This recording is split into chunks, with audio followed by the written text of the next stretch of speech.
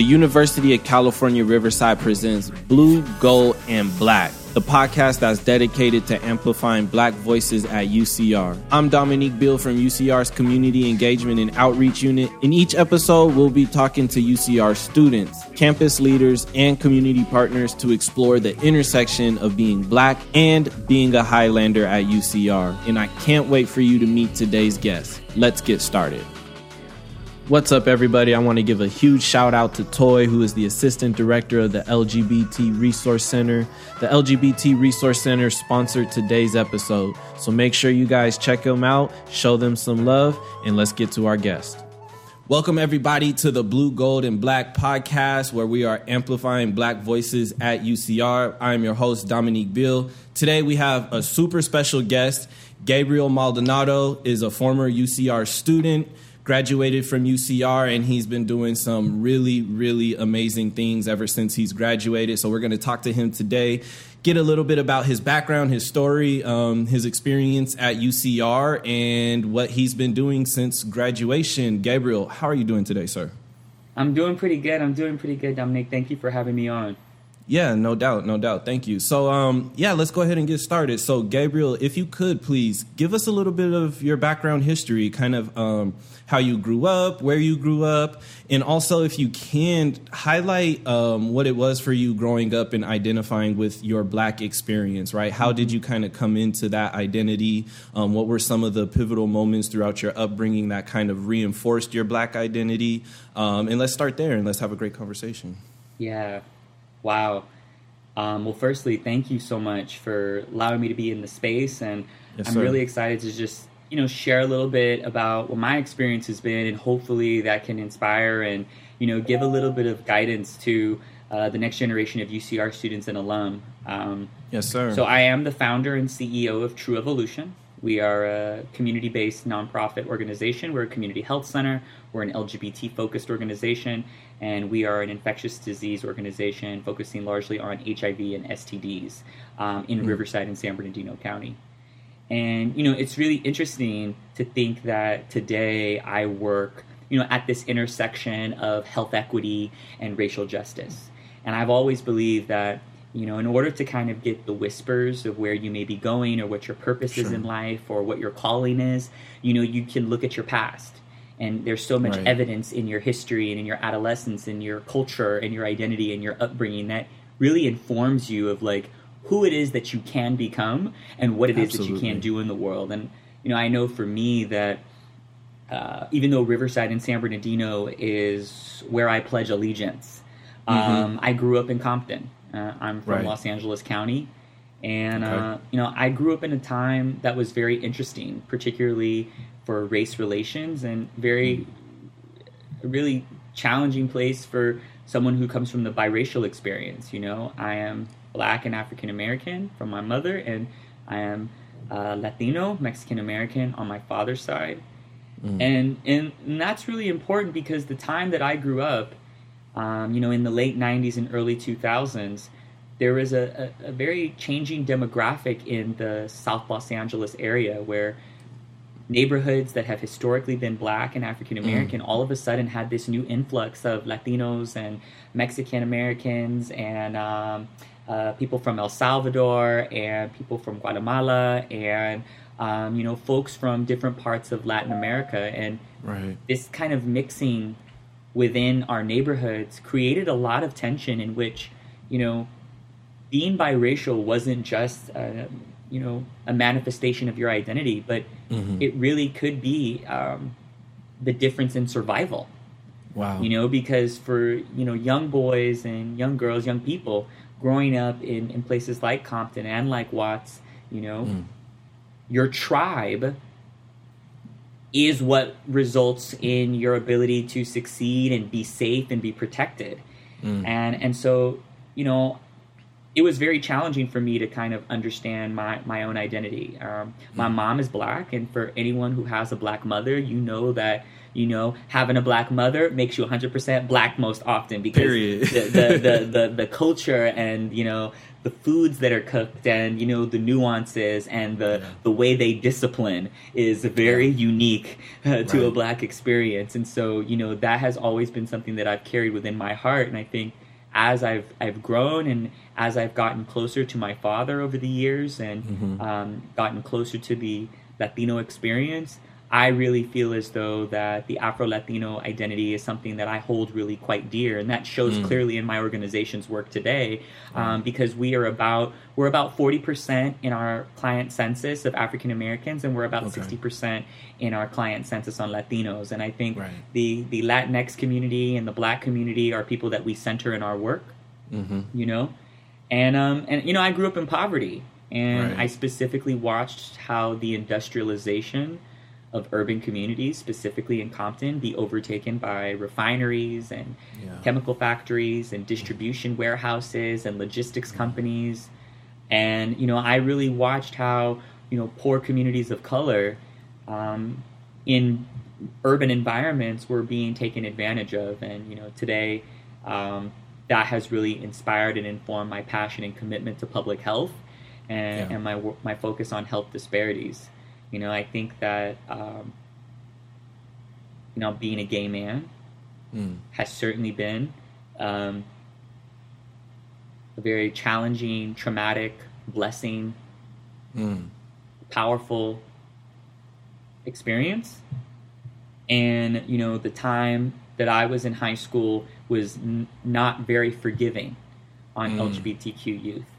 And I think it was those feelings of being, marginalized and bullied and not understanding my own self. I think that is really what kind of centers and anchors the work that I do today, to center around the human dignity of LGBTQ people. So that's just a little bit about where I'm from and kind of how that informs a bit of the work that I do today. Yeah. And, I know in the earlier conversation we had, you had a little bit of something to say about the term intersections and intersectionality and stuff. And I thought it was really interesting the way you phrased it. And I'd like for you to talk on that, because when we talk about identities, right, you're Black African American, you're Mexican American, you are a gay man. And so obviously all of these things culminate into one human experience, right? But it can be a little bit difficult navigating and finding the language to fully express that or articulate that, especially when it's mixed with maybe traumatic experiences or a lack of support for who you are becoming. Can you kind of share your thoughts on that with the audience? Because I thought that was really fascinating the way you put it. Yeah. Well,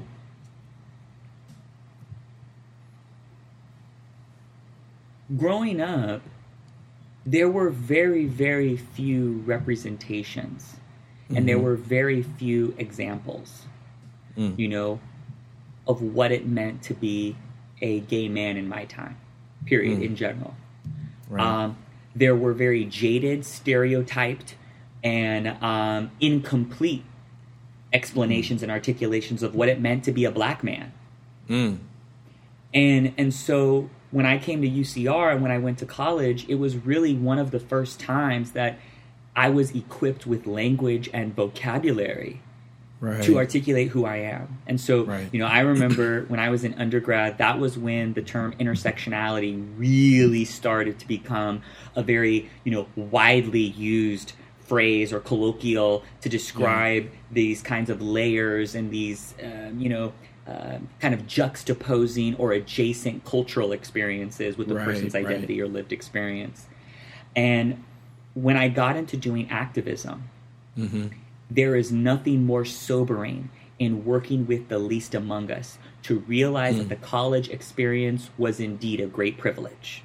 And that everyday community and people that don't come from the ivory towers or were not equipped with some kind of academic, intellectual way of articulating themselves still operate on a combination of, a very simplistic understanding of themselves but also recognizing that there does not need to be these kinds of well-articulated and well-defined distinctions in how my identity shows up. So, for instance, I am a black man, and I am also a gay man, but I also am a Christian, and I am a believer in the Judeo-Christian framework and vocabulary of spirituality. I am a spiritual person, but I have found that Christianity and specific passages and specific stories in the Bible is what allowed me to find my liberation and freedom. And that isn't the case with everyone. And I think that is one of those examples where if I were to look at my identities as differing identities somehow intersecting, then I'm going to run into a whole series of disagreements between what does it mean to be a liberated gay man versus what does it mean to be a person of spiritual practice, someone to specifically come from the Christian experience and the Christian vocabulary.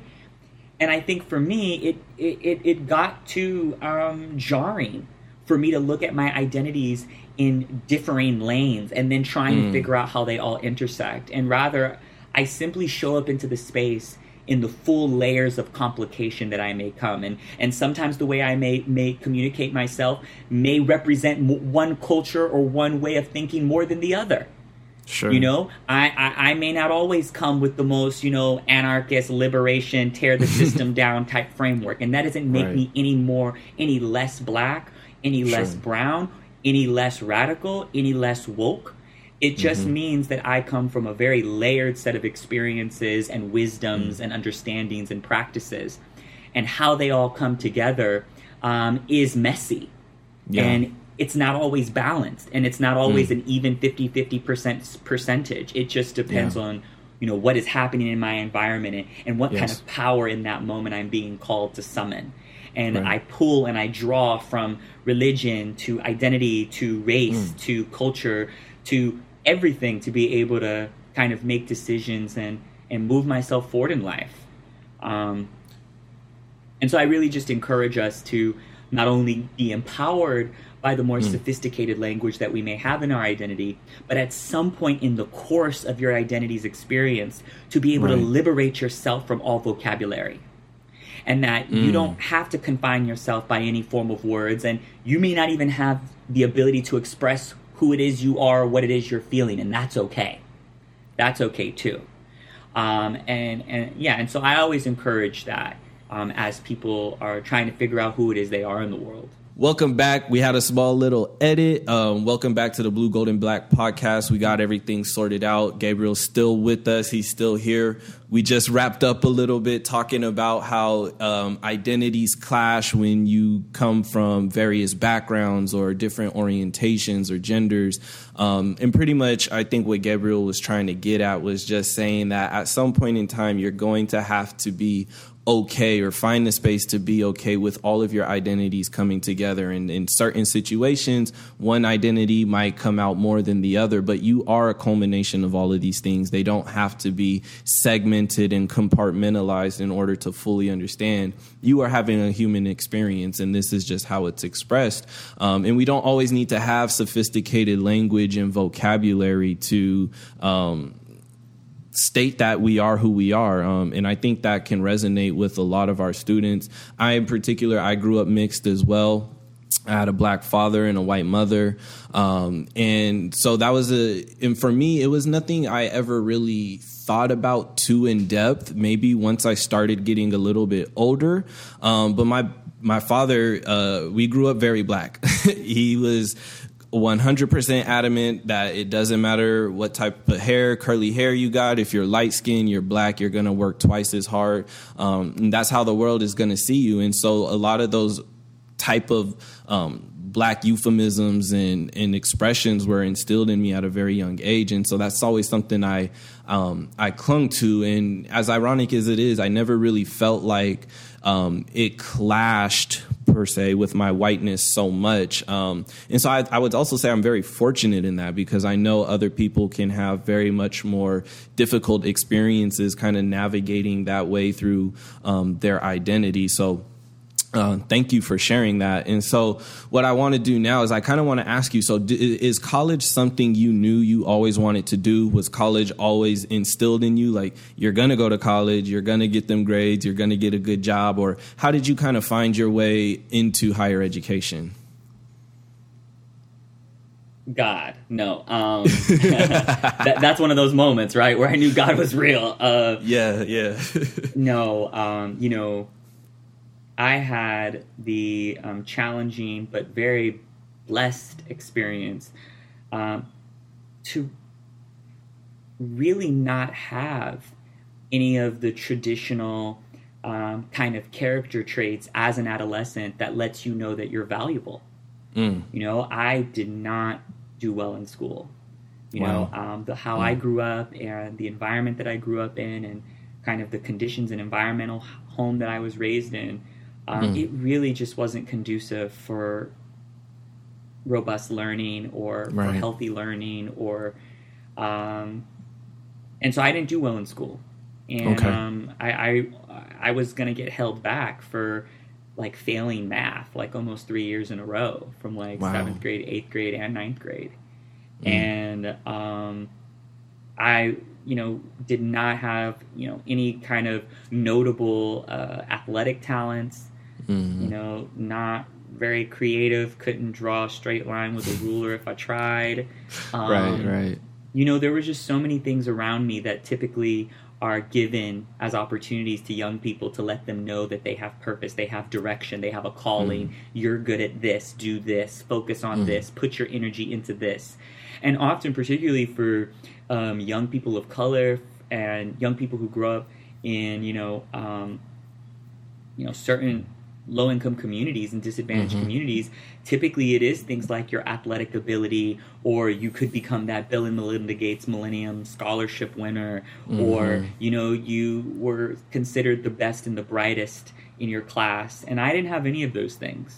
And I really was told that I was supposed to just go to the military, and that's kind of what I was told to do by a lot of people.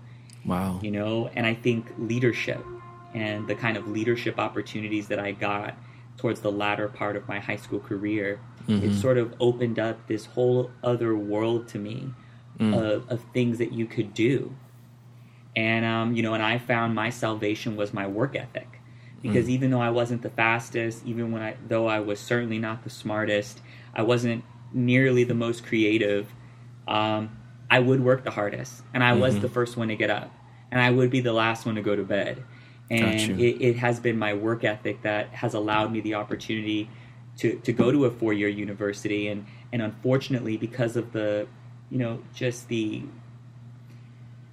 unfortunate state of our education system in the United States, now you need a whole lot more than work ethic to get through any kind of a college experience. And you could have all the hardest work ethic in the world, and there are still so many significant financial and political and geographic reasons why people are not able to achieve higher education. And so for me, it really was God that just gave me that window. And I actually got into UC Santa Barbara as well. And most of my peers that got into UCs were either going to UCLA or UC Santa Barbara. And so I thought I was going to go to UC Santa Barbara because that's where I knew everyone from my high school was going that did get into a UC, that didn't go to UCLA. And something in my instinct, and I remember when I went out there, my family is from Riverside, and I was like, I don't want to go out there because my family's out there. And I think I'm so grateful that I did. I'm so grateful that I did. And UCR was the blessing that I didn't know was en route. Certainly not when I was trying to prepare for college. And so, one of the major themes that I've been noticing in the interviews that I've been doing, with the Black community here on campus is everybody so far has talked about this aspect of mentorship, right? And just having one or maybe those two key people at that key time in their life that took what could have been a train wreck into, a luxury train line, right? And it was just that pivotal moment that allowed them to kind of really alter their mind, I guess, in a way to say like, yo, the pursuit of this higher education can really allow me to change my circumstances, right? We talk about things like upward and social mobility, right? And how higher education can play a part in that. So, were there moments before you got to UCR that you could identify a person or a group of people who like really kind of just grabbed you, picked you up, and then set you on the right track? Was there anyone that kind of provided that mentorship to you? You know,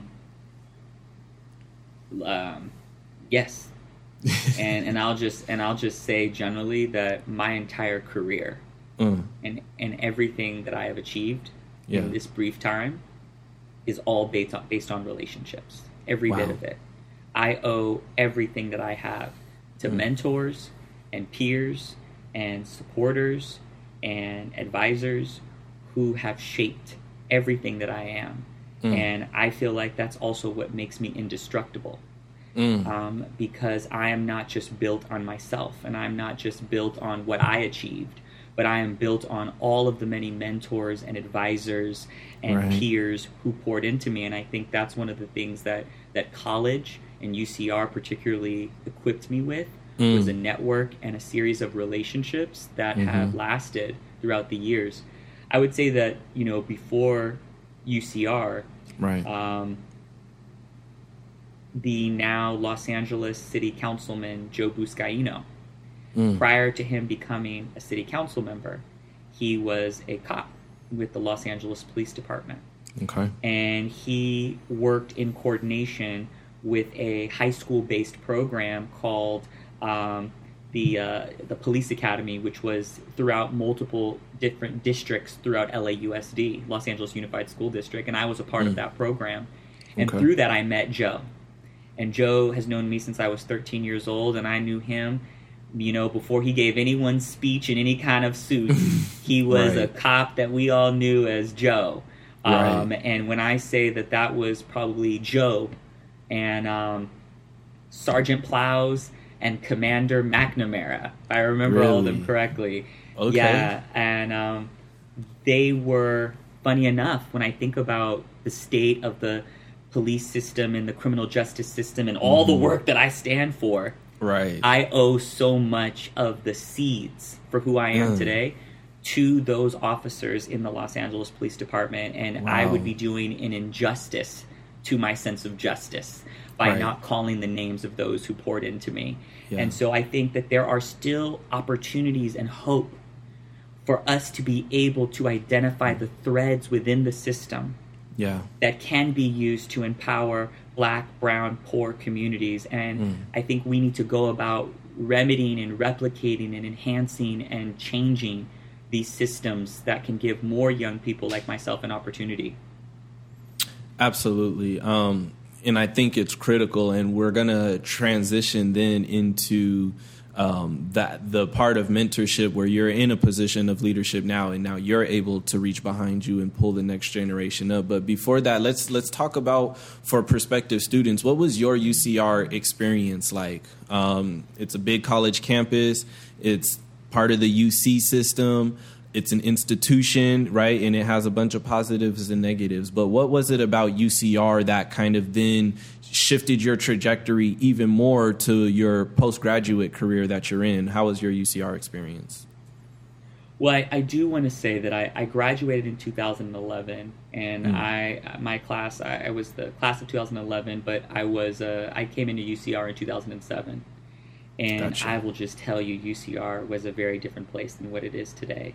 You know, in many ways, UCR has just become such a magical place of respect and status. And I always say that every year I see that UCR is making my degree more valuable. So I'm so grateful to all of the faculty and the administrators at UCR, because I remember when I graduated in 2011, the amount of respect that degree carries today from that institution has certainly elevated as the university has grown in position and stature and expanding to the School of Medicine and you know, all of the many things that are coming out of the university. So I want to say that there are many amazing things that have happened. Sure. However, I will say that when I went to UCR, you know, it was a village. It was a village. It wasn't too big. Right. It was a good size. Campus culture was strong. Yeah. Unity was strong. I'm not in the Greek life, but I was an admiring observer of Greek culture. And Sure. Greek culture on UCR's campus, particularly for the Black community, was just so robust. The Divine Nine had events every week. Almost all the Divine Nine had a chapter that was fully active and functional on campus. And, you just saw a whole lot of innovation that came out, and the kinds of relationships that we created inside of our classrooms. I mean, I walked away with some of my best friends I met in my lectures. I mean, my best friends today that are still like my ride or dies today. Yeah, I met in a lecture in one of the large lecture halls of like 200. I don't know if people do that today. Like, I don't know if that happens in the level of common occurrence that it did then. Right. And that kind of collegiality and camaraderie that you felt on the campus. We had our issues. I will say, though, to answer your question directly, my campus experience was very much a bubble from the things that were happening in my personal life. And my personal life, it was the most traumatic set of experiences from about 20 to 25 they were the catalyst. The absolute catalyst for my life today. And I think if that hadn't been juxtaposed against the camaraderie, the solidarity, the relationships, the people, and the real inspiration that I got, particularly I found my passion for political science and government and political philosophy. I found that at UCR, and I didn't have that before. I didn't have that before. I grew into my passion for the world and culture through my experiences at UCR, and I think that's what allowed me to get through what I was going through in my personal life, was that kind of pouring into the soul that my college experience gave me. No, that's really dope. And, I think back to my undergrad experience, and I always tell students that I kick myself in the butt for it, but I wasn't immersed into my college experience. I wasn't living on campus. I always had at least 2 jobs. I had a kid my second semester of my junior year. And so I was very jaded towards my undergrad experience, because how you said, your UCR experience was vibrant. It was challenging. It was camaraderie, and it was juxtaposed with your personal life. My personal life completely bled over into my undergrad experience, and it really jaded me, and I was very frustrated because I wasn't doing well in school, and it took me till my 3rd time on academic probation to realize, like, oh, it's my personal life that's, making my college experience so tough. And I, when I got to UCR, at least professionally, last year, I was instantly blown away with Costo Hall, right? Where all of the gender and ethnic resource centers are. And I was just like, I've never seen this before. I didn't even know this type of stuff existed beyond like a school having a Black student union, right? Like we actually have an African student programs. We actually have an LGBTQ resource center, women's center, or Middle Eastern center. Like, I just thought that was so dope. And, I try to tell students now, like, even with the challenges that UCR has, like, you can build and find community. You can get involved in such a way and advocate for yourself in such a way that, you're constantly trying to push the university to be better. And I think, I think there's a lot of people on campus, especially within the Black community, that are really focused on making the, future generations of scholars coming in, making sure that they know that they can feel supported and be safe. And so, obviously, you own your own business, True Evolution. Is that something that you got started while at UCR, or did that come more so after the fact, or did UCR kind of plant the seeds of what you're doing today? Well, my vision for having an organization that would focus on social justice came about a year before I even started at UCR. It came the summer prior to my high school graduation. And as I said, my latter half of my high school career, I immersed myself in leadership and community work. I've been a community organizer since I was about 16 years old. And I think it was this, this idea of that I can make a difference, and that there are other misfits, and there are other people who are the least among us who need a voice, and who need someone to speak on their behalf, and someone who can speak with them, and speak for yourself, being a part of the community.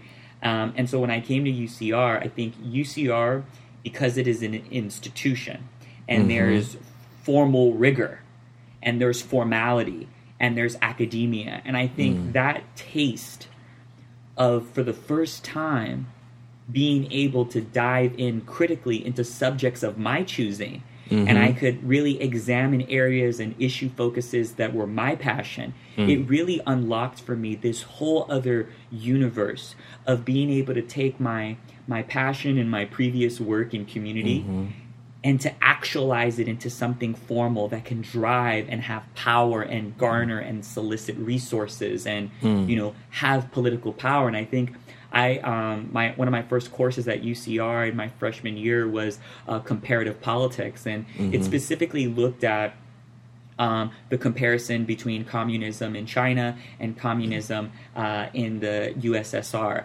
And one of the things that really became apparent to me in just trying to understand how ideas and philosophy and belief systems, and how do they materialize themselves in a way that they can actually have an impact in changing the country around you. And that was being able to collect and maneuver power. And it's one of those words that is often feared by a lot of people, particularly in the very radical spaces, is this notion of power is something that belongs to the system, and it belongs to the white man, it belongs to the oppressive systems, or the white supremacist, patriarchal, capitalist system, as Audre Lorde puts it, or Bell Hooks puts it. And I think that when we can really capture power, and we can really figure out how do we mobilize power through the democracy, through institutions, I think then we can, do something to change the world around us. And, really being a political science undergraduate at UCR really helped me to expand my idea of political power, of economic power, of social power. And I think True Evolution, that has been one of the guiding approaches that we've done to our work, is by building relationships within the system, but also within community. Hopefully we can create a bridge between the people and resources. And that really is something that we live by. Yeah, no, thank you. Thank you so much for sharing that. And, I also want to ask, because obviously we have the fabulous Ms. Toy, the Assistant Director of the LGBTQ Resource Center. Please make sure you shout out Toy. She's the main person who helped facilitate this interview today with Mr. Maldonado. Can you kind of just talk to us about that experience? What was your experience like being a black man on UCR's campus, but also a gay man, and utilizing the LGBTQ Resource Center in working with Toy? And how did that kind of empower you throughout your journey at UCR as well?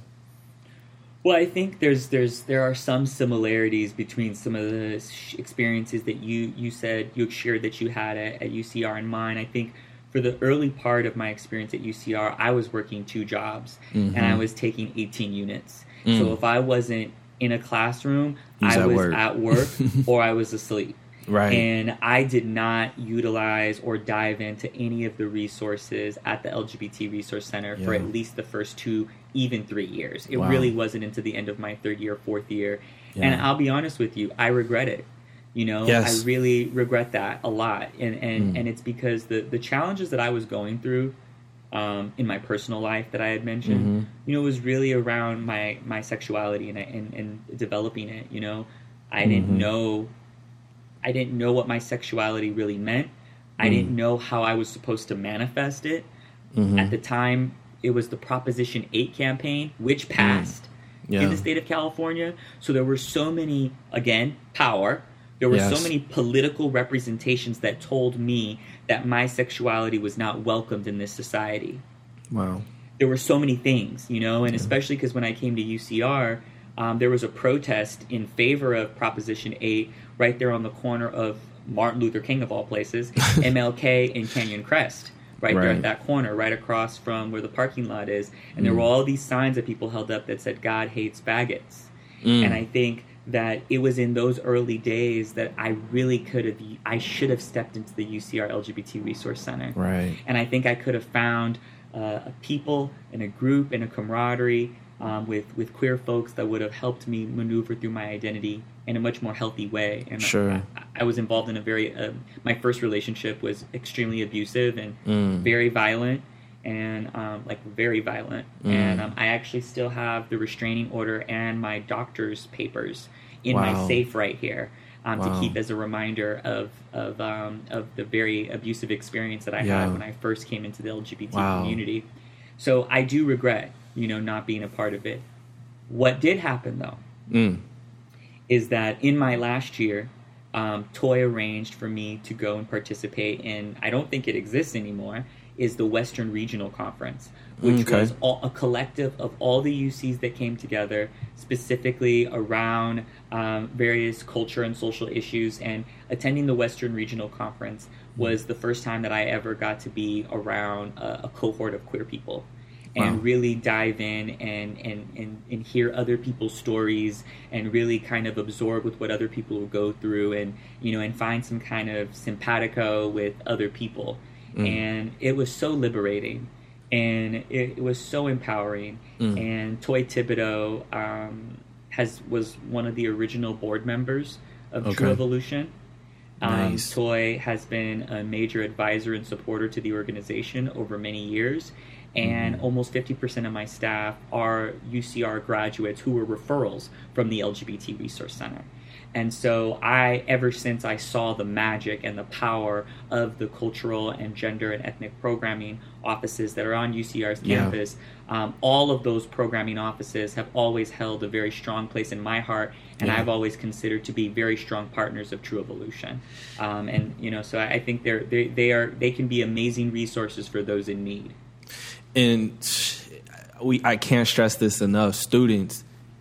That should be one of your first stops when you get to campus. Obviously, we're in COVID, but they have websites, and they're still operating. They're still servicing students in the various communities of students that exist on UCR. And if you don't take nothing else away from this interview, from my story, from Gabriel's story, understand that these resources exist to help you. And there's people in these resources that can help you get to where you want to go.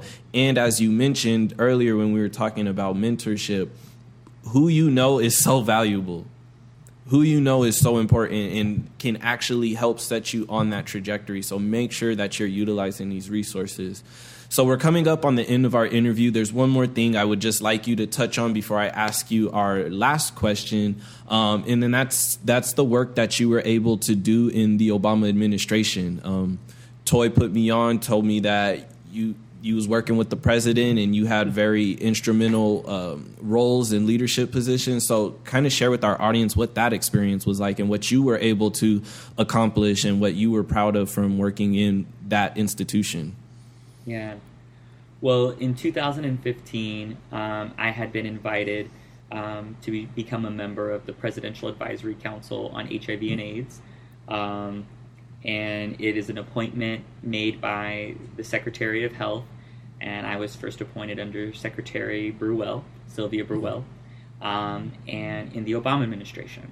And that is something that I will carry with me for the rest of my life, to be able to say that in some small way I helped to move forward the agenda of one of the first, the first, hopefully not the last, but the first Black president in the history of the United States, and that's an honor. Yes, sir. I will say that there is something magical that happened. And I remember the first day of the council meeting. It's a group of 25 people. I was one of 25, and we sat in a half circle. It's like a square, half square.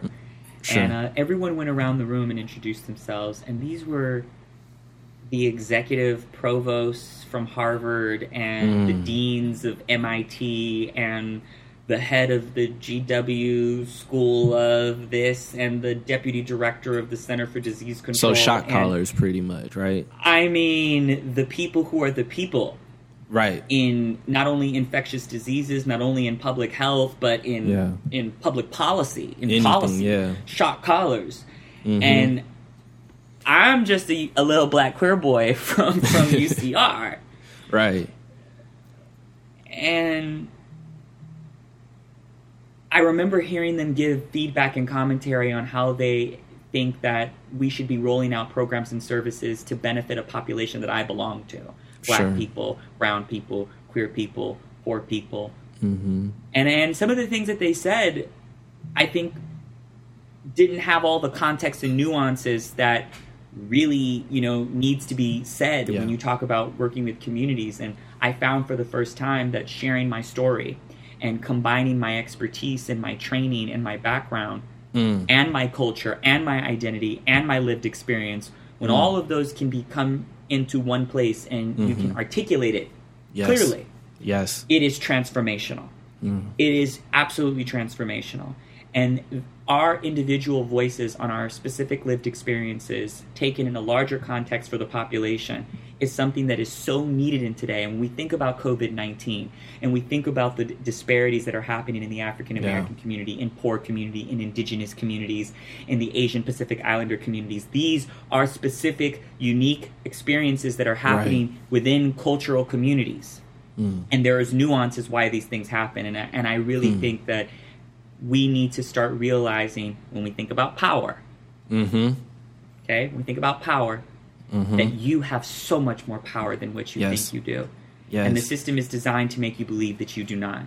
And so I just want to close on your point, and I want to drive it home even more. Relationships. If you don't remember anything that you came out of undergrad with, all right, but you better have came out with 5 relationships, both mentors, mentees, and peers. You need all 3. So while you're in here at UCR, find at least 5 to 6 mentors that you identify in year 1, and you keep all the way to year 4 and beyond. Identify 5 peers who will be around you. They are your tribe, and they are your village, and you need to build that around you. And you need to sow seeds into the next generation. So find 5 mentees that you can take on, that you can groom, and realizing that mentorship is one of reciprocity. You learn from your mentees just as much as the mentors teach. So I think it's very important that whatever the students do while they're at UCR, that if you don't do anything else, that you make building healthy, meaningful, and deep relationships your primary focus in this college experience. And I could follow up for hours about how instrumental that is. But one point that I wanted to kind of comment on is just how you said, here I am in this space of people who are at the top of the world in their fields, whether it's public health, whether it's some aspect of education, higher education, whatever. These are the shot collars. The best. No, these were the best. Yeah, and yet you were still able to bring in your lived experience, backed with your training and the understanding you gained throughout your college experience, and you were able to tell these experts, this is what it is. And it's sick in this capitalist culture that everything is a commodity. But I want students to understand that your lived experience is so valuable. There are so many people, corporations, institutions that want your lived experience.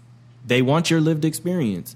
And if you can master and control your lived experience and reinforce it with proper education, proper training, mentorship, there's no limit on what you can do and where you can take your life, because you'll be in full control of it. You will no longer be a victim of your circumstance. You'll be now creating these opportunities for future generations and not only for yourself. So, Gabriel, absolutely. Thank you. Yes. And I just, I do want to end on a little bit of Black optimism, right?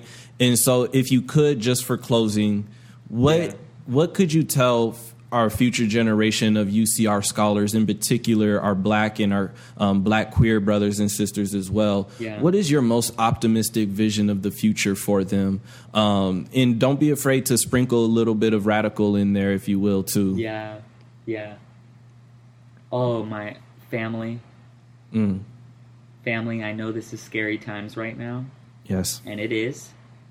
But let me tell you, these times of chaos, this is where opportunities happen.